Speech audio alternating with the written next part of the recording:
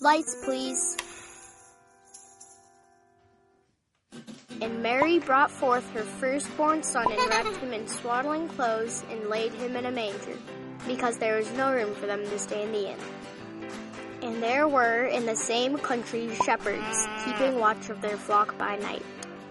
And 3 wise men brought gold, frankincense, and myrrh. But that was just the beginning. And then came Santa Claus with Rudolph, and there were Christmas trees and lights and presents and ornaments, and there was the Nutcracker and candy and more presents and the Elf on the Shelf and more lights and SpongeBob. Oh, and there's fruitcake too. Yuck. And that's what Christmas is all about.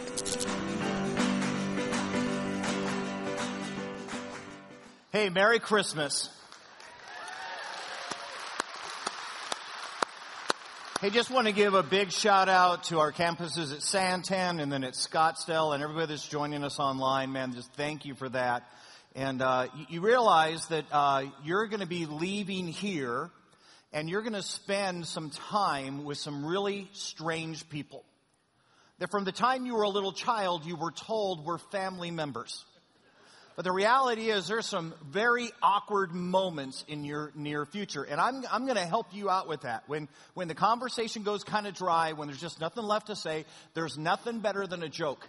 So I'm going to give you the best Christmas jokes that you could possibly have. You're going to be the hit of your family gathering. Okay, so here you go. First one, ready? What do you call a broke Santa? Saint Nicholas.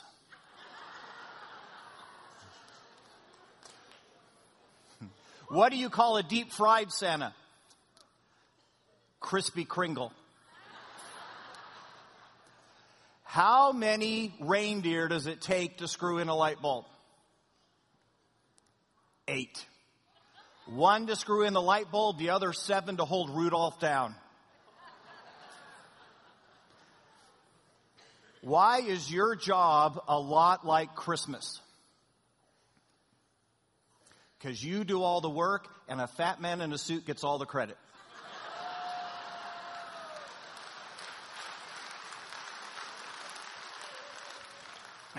Here's the reality.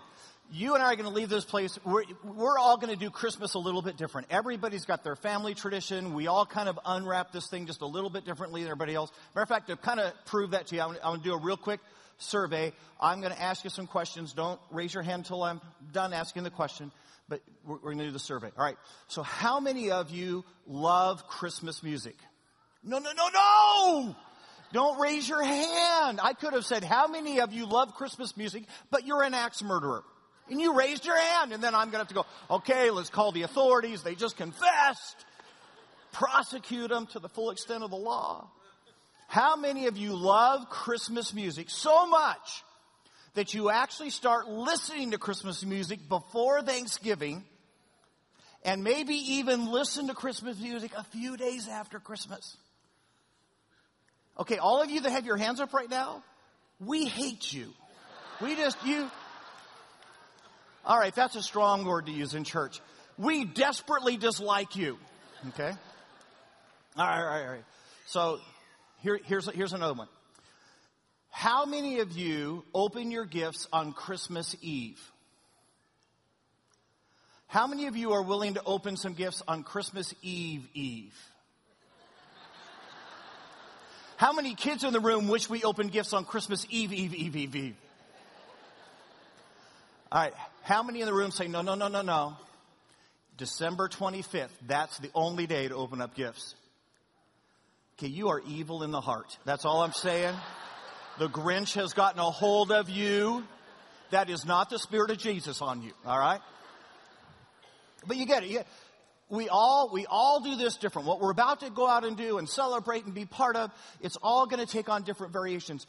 But there's one thing that every single one of us in this room is going to have in common this Christmas.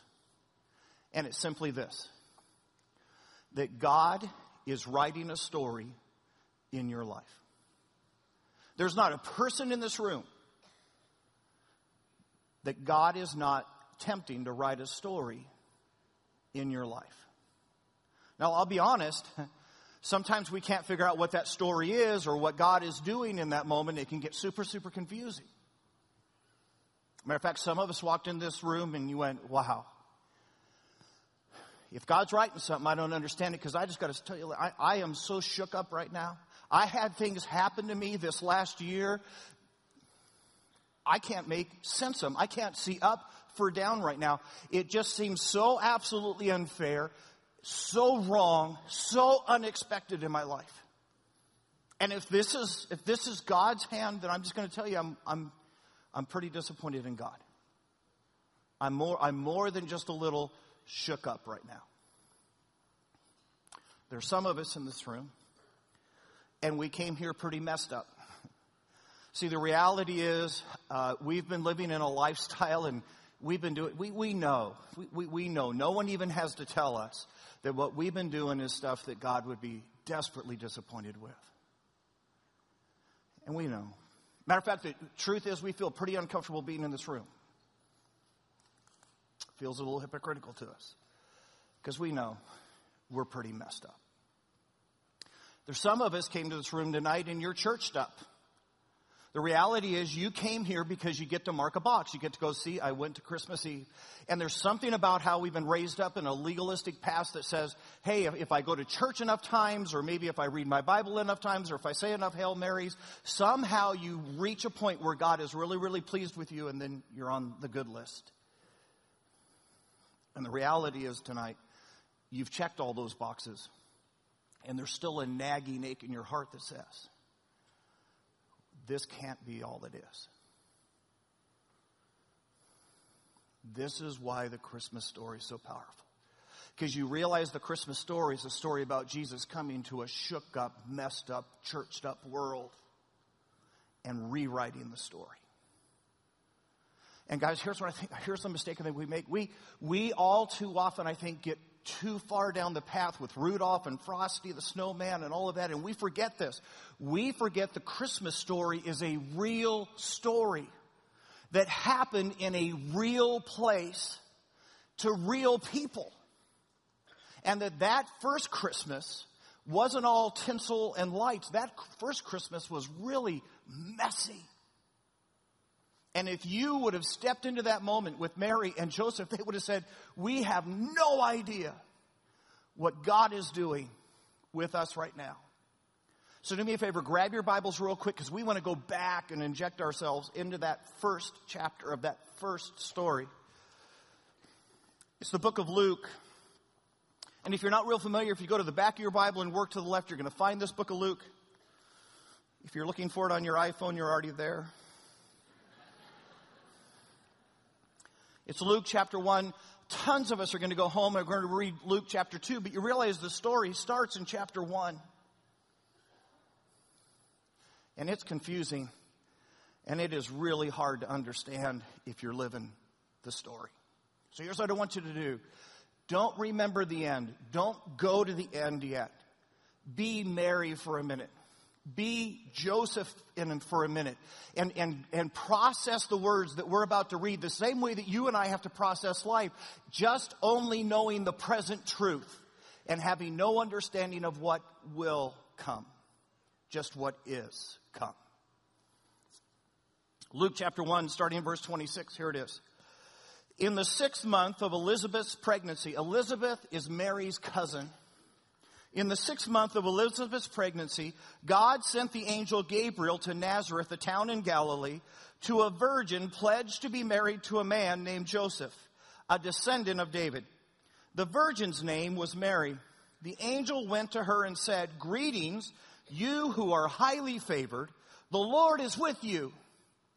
Mary was greatly troubled at his words and wondered what kind of greeting this might be. But the angel said to her, "Don't be afraid, Mary. You have found favor with God. You will conceive and give birth to a son, and you are to call him Jesus. He will be great and will be called the Son of the Most High. The Lord God will give him the throne of his father David, and he will reign over Jacob's descendants forever. His kingdom will never end." Listen to Mary's response. "How will this be?" Mary asked the angel. How in the world? I mean, I'm a virgin. How can this happen? No one's going to understand. I'm 15 years old and I'm going to be pregnant out of wedlock. How can this possibly be the will of God? How is this good on any level? You realize my life is about to get thrust into a moment where there's really two options. One is they can stone me to death. The other is that Joseph can put me away, and then I will be an unmarriable single woman in our culture. How can this be good? Think about it if you're Joseph. I guarantee if you're Joseph, there is no moment in your life when you were planning out your life that you thought, hey, I'm going to end up marrying some little gal while she's pregnant with someone else's baby. That's the plan. If you're Joseph, that first Christmas is messy. And you are shook up and messed up. Now here's what we know, because we know the rest of the story. We know that God is about to intrude into the story. And this story that starts out as a mess is only the first chapter. And by the time God gets done writing this thing, it's going to be the greatest story of all time. This story is going to change the world.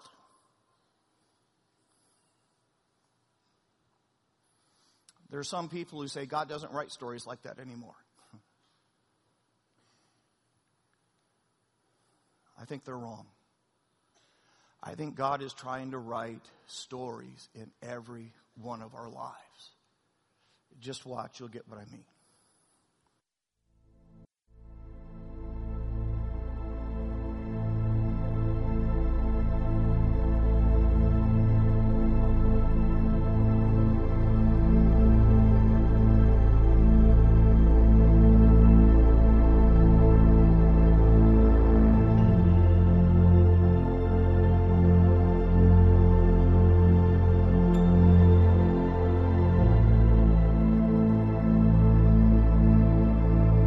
We all have moments in life where we feel completely shook up, moments where our life seems to go off track and the story is going in a direction that you and I would have never written the story this way. The day the divorce papers come in the mail, or you get the pink slip at work, or someone close to you dies. And we're left in those moments to ask the question, where's God and how come He's not intervening? He could change the outcome if He simply would.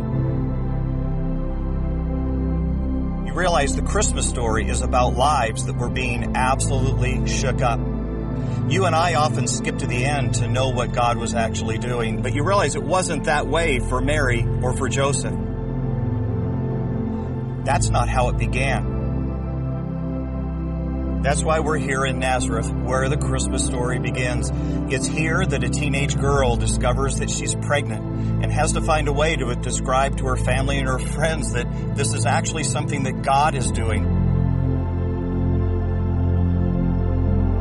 And I guarantee you that generation was just as skeptical of her story as you and I would be if somebody told us that same story today. It's here in Nazareth that Joseph is going to discover that his fiancée is pregnant. He's going to have to make the crucial decision of, do I still marry her or do I put her away? And he's going to be visited by an angel. I guarantee you in the midst of their lives, they were asking, God, where are you? And why are you doing this to us?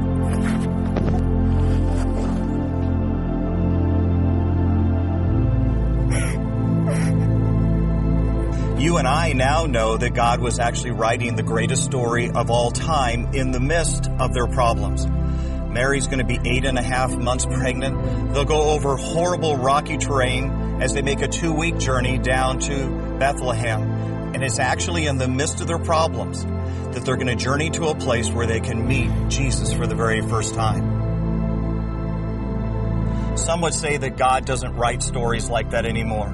But I would say to you that in our problems, God often is doing exactly what He did with Mary and Joseph.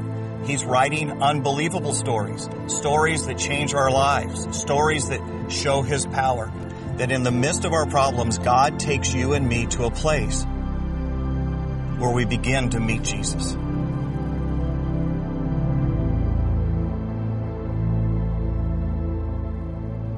We got a phone call at about 3 a.m, saying we needed to get to the hospital right away. And when we got there, the crash cart was sitting outside his room.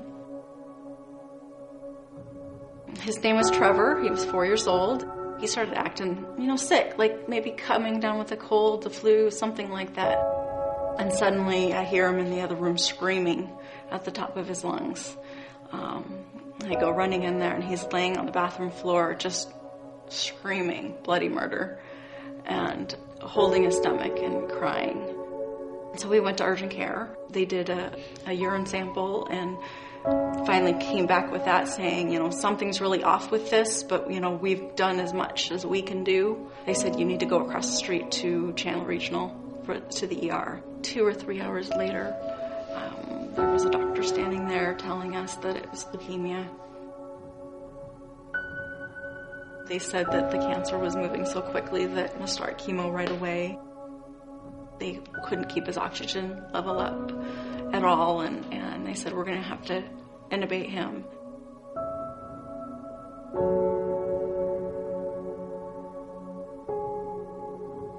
They started showing us the numbers. We learned all about these numbers, and it was to a point that we knew there was no turning back. There was really not that much they could do about it. And they came to us and they said his heart is damaged now from just the cancer attacked it.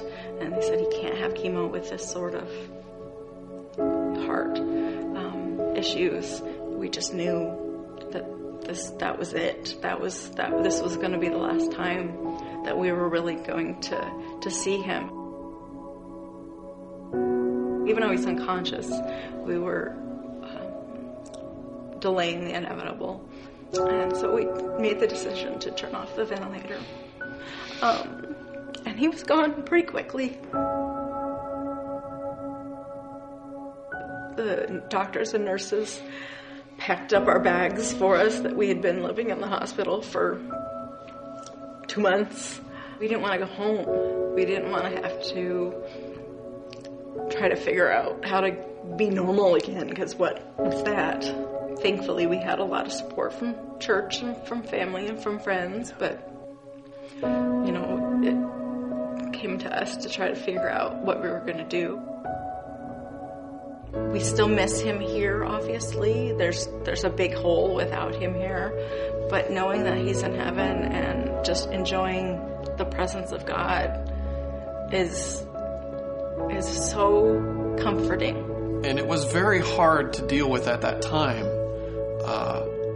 but I knew that we could rely on God's strength and not our own. I feel like cancer is a product of a broken world that we live in, and not something that Trevor did or we did.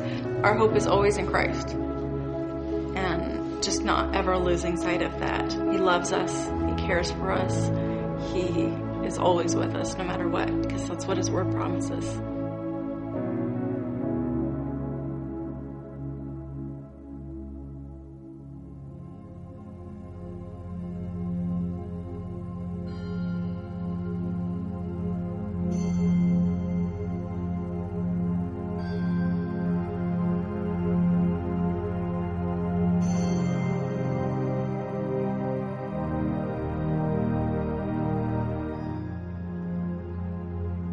I'm standing here at the temple wall. This is the very same temple that Jesus would have come to when he was a small boy. You get that the world that Jesus was born into was a hyper-religious world filled with thousands of rules. The rules were set up to help people be religious, to help them do things that would commend them to God. It was an incredibly churched-up culture. Matter of fact, every single year they would have come to this temple and they would have brought with them one of the choice lambs out of their herd. Matter of fact, it had to be a perfect lamb without spot or blemish. They then would present that lamb to the priest who would sacrifice it on their behalf, and then God would cover over their sins for a year. So then they had to come back year after year after year, each year sacrificing a lamb.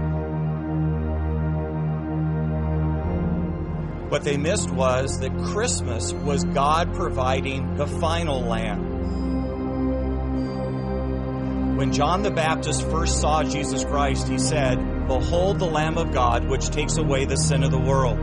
When Jesus went to the cross, he died there so that you and I could move from religion into an actual relationship with God himself. Ironically, it was religious people who ultimately had Jesus crucified, proving that you can be around a work of God and not actually know him. You can be churched up and not actually meet him.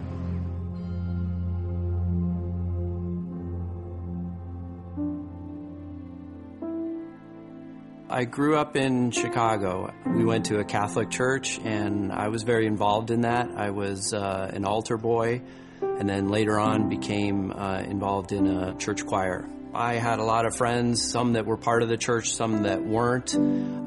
But as I got older, I didn't really feel very connected to church. One of the pivotal points for me was around the sacrament of confirmation.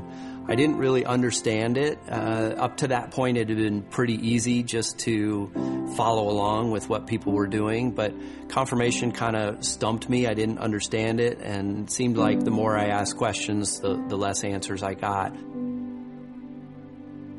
Going through my teenage years and going to college where I didn't have answers, I started looking at other religions, thinking about other religions.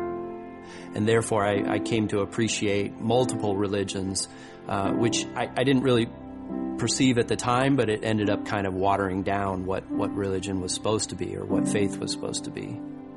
There came a point in my life when being self-driven really kind of ran out and failed on me.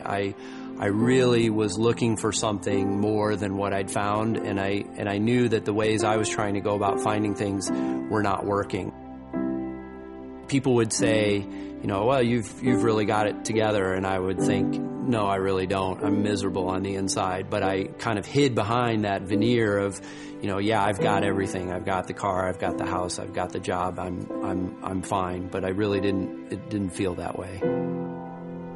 I looked in my rearview mirror and didn't like what I had become, and I didn't like what I had left behind me, and I didn't know how I would ever be forgiven for that. I didn't know how my life could be redeemed. That was how I started to learn about Jesus Christ, that there was a forgiveness and there was a grace there for me. The real turning point in my life happened when my wife and I, we weren't married then, we'd started dating, and she invited me to go to church with her. And that was the first time that I had considered going back to church. It was the first time where I felt like that's where I should be. That's where I had belonged all along. And, it was God speaking through her that said, it's time to come back and try this again. The first time we went to Cornerstone, we felt like this was a church where we could grow, and that's exactly what happened.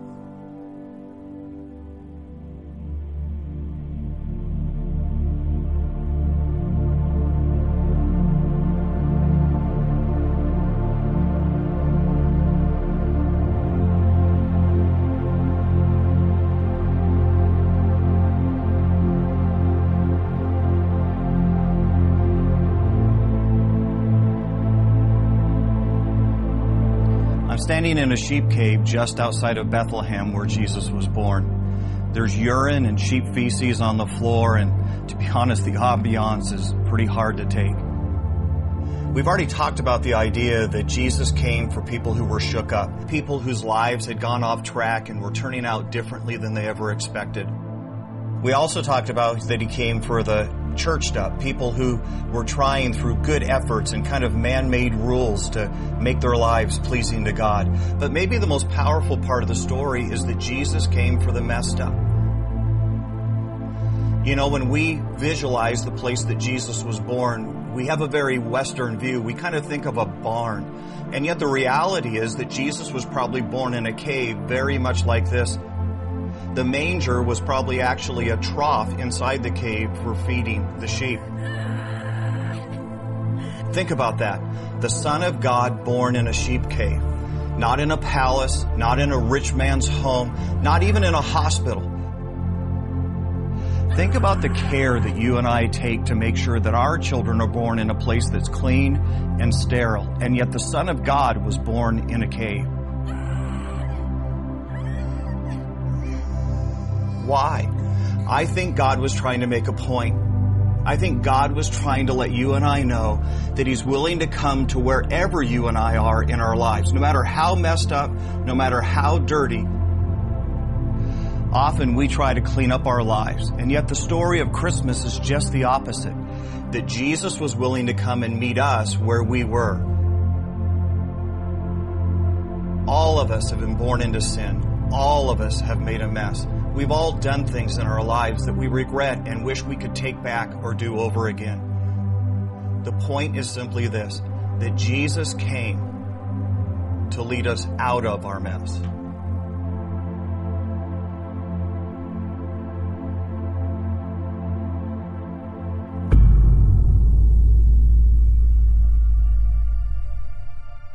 My stepdad and my mom were looking for rehab for me, and they were, they spent, months just trying to find me a place. They couldn't find an option for me because there was no place that would accept a 16-year-old heroin addict.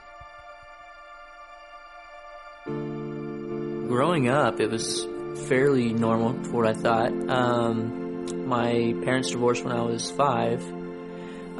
So I always rotated houses. I went over with my dad on the weekends and then my mom throughout the week. There was always drugs in the house. There was always alcohol in the house. He was an alcoholic. There was never like a whole lot of food to eat. There was some good junk food. But there was always beer. And we could hear them in the room and smell the pot that they were smoking. And that's when I started around 12, 13. I started experimenting with everything, and my stepbrother and I, at night, we had a little table in the middle of our room. We had 2 twin beds on the ground, and we had a little skate ramp type table thing. We put a glass mirror on top. We would crush up ecstasy or cocaine or Xanax, and we would do lines together all night.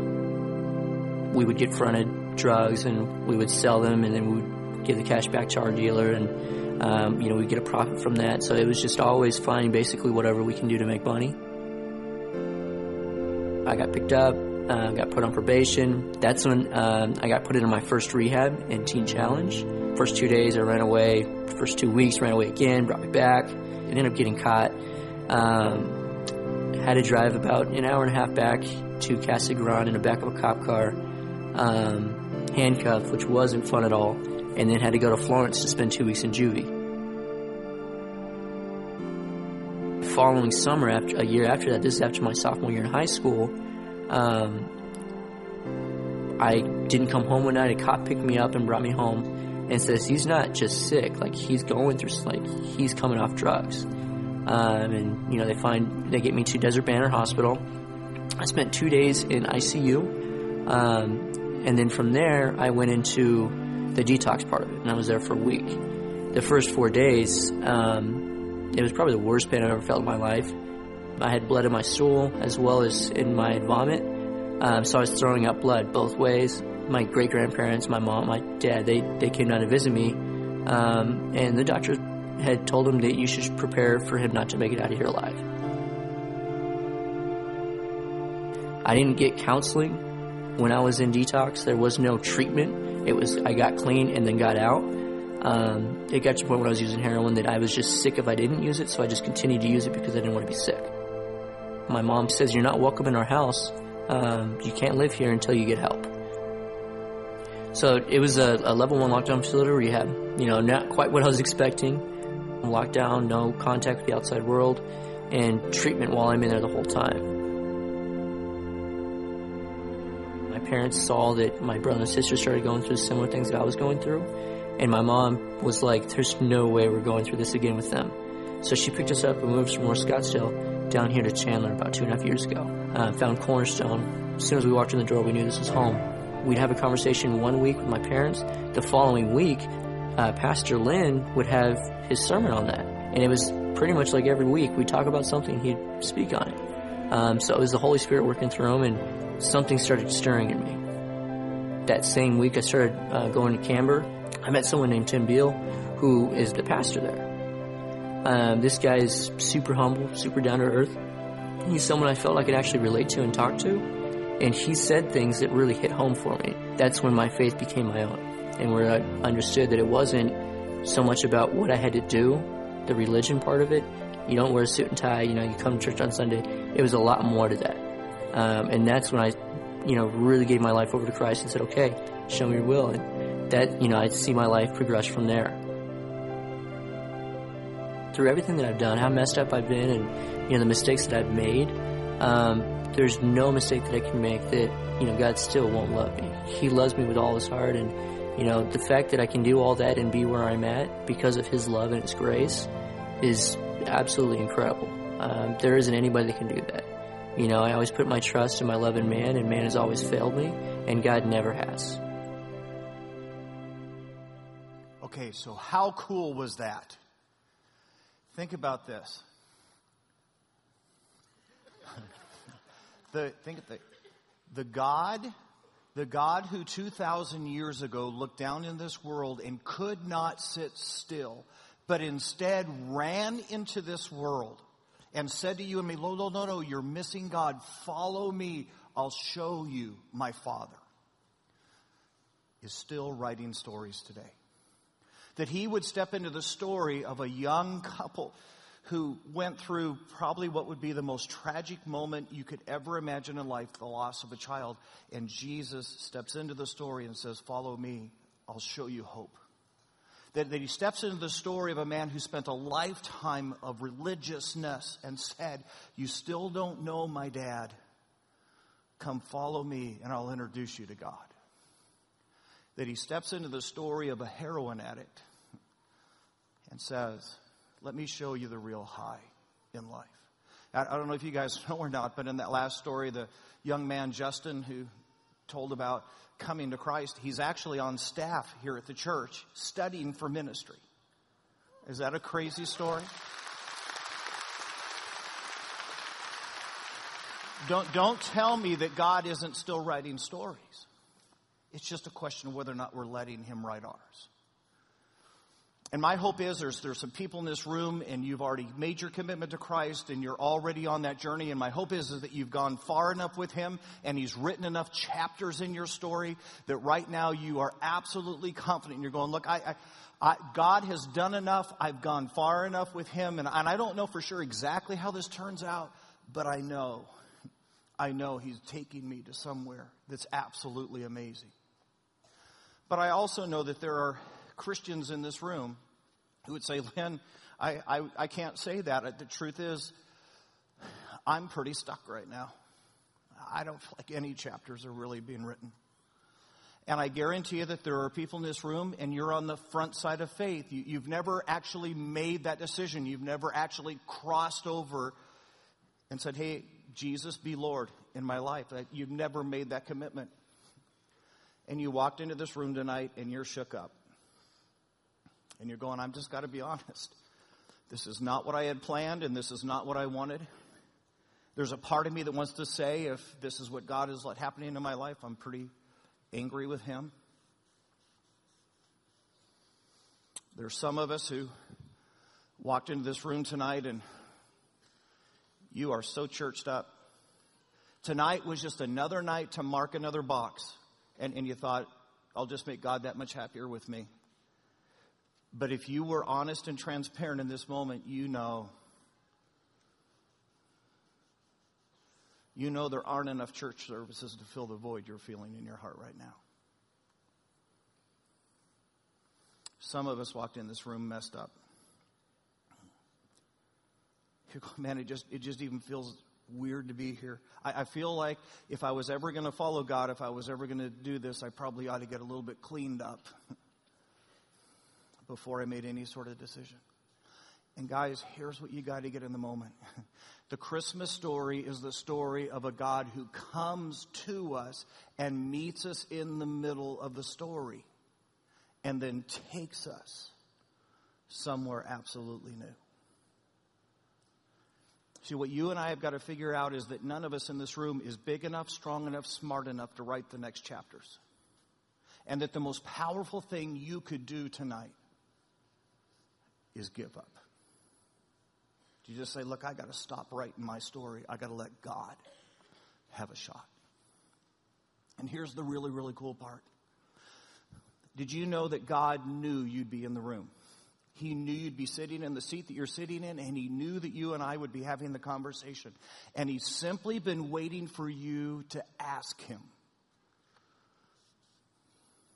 to write the rest of the story. To say, God, I'm done, and I give up. It's as simple as a prayer. So here's what I want us to do. I want us to bow our heads. I'm gonna lead you in a very simple prayer, but here's what I want to ask first. I want to ask, with every head bowed and everybody's eyes are closed, nobody's looking around.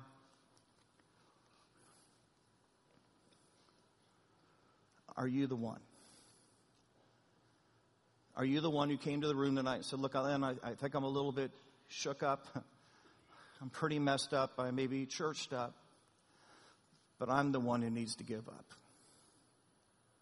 I'm the one that needs to pray that prayer tonight.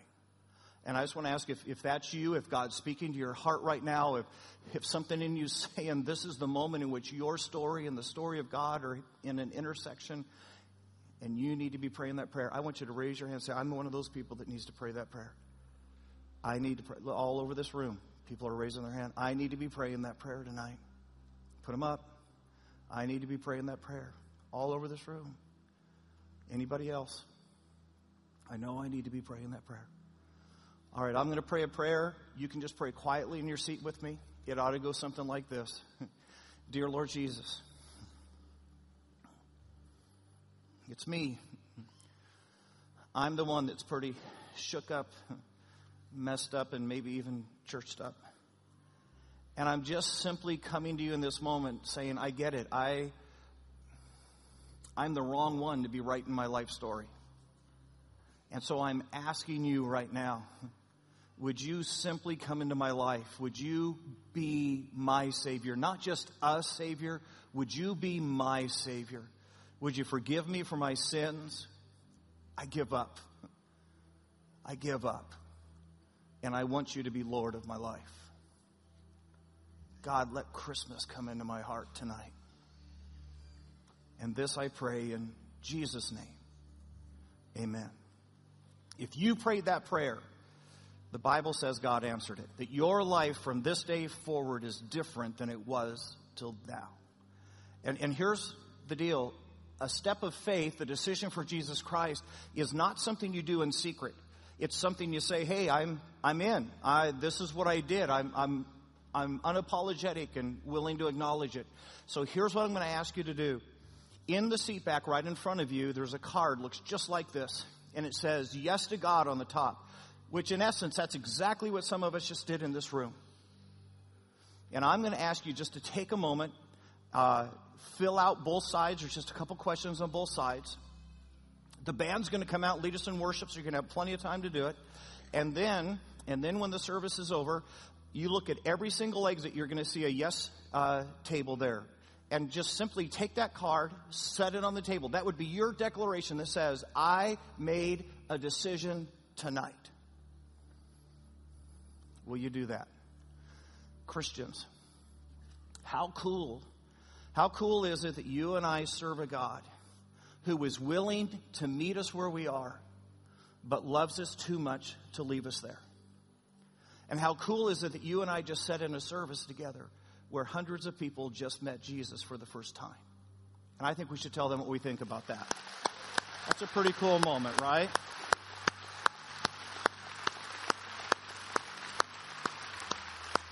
And I just want to say to you, if you made that decision, we're proud of you. We're rooting for you. Our hope is that that was a real life decision that you're going to live from this day forward and not just a Christmas decision.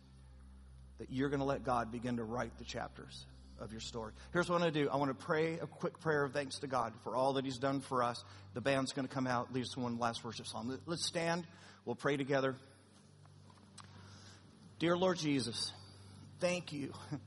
Thank you for being the God that loves us too much to leave us where we are, but is willing to meet us where we are.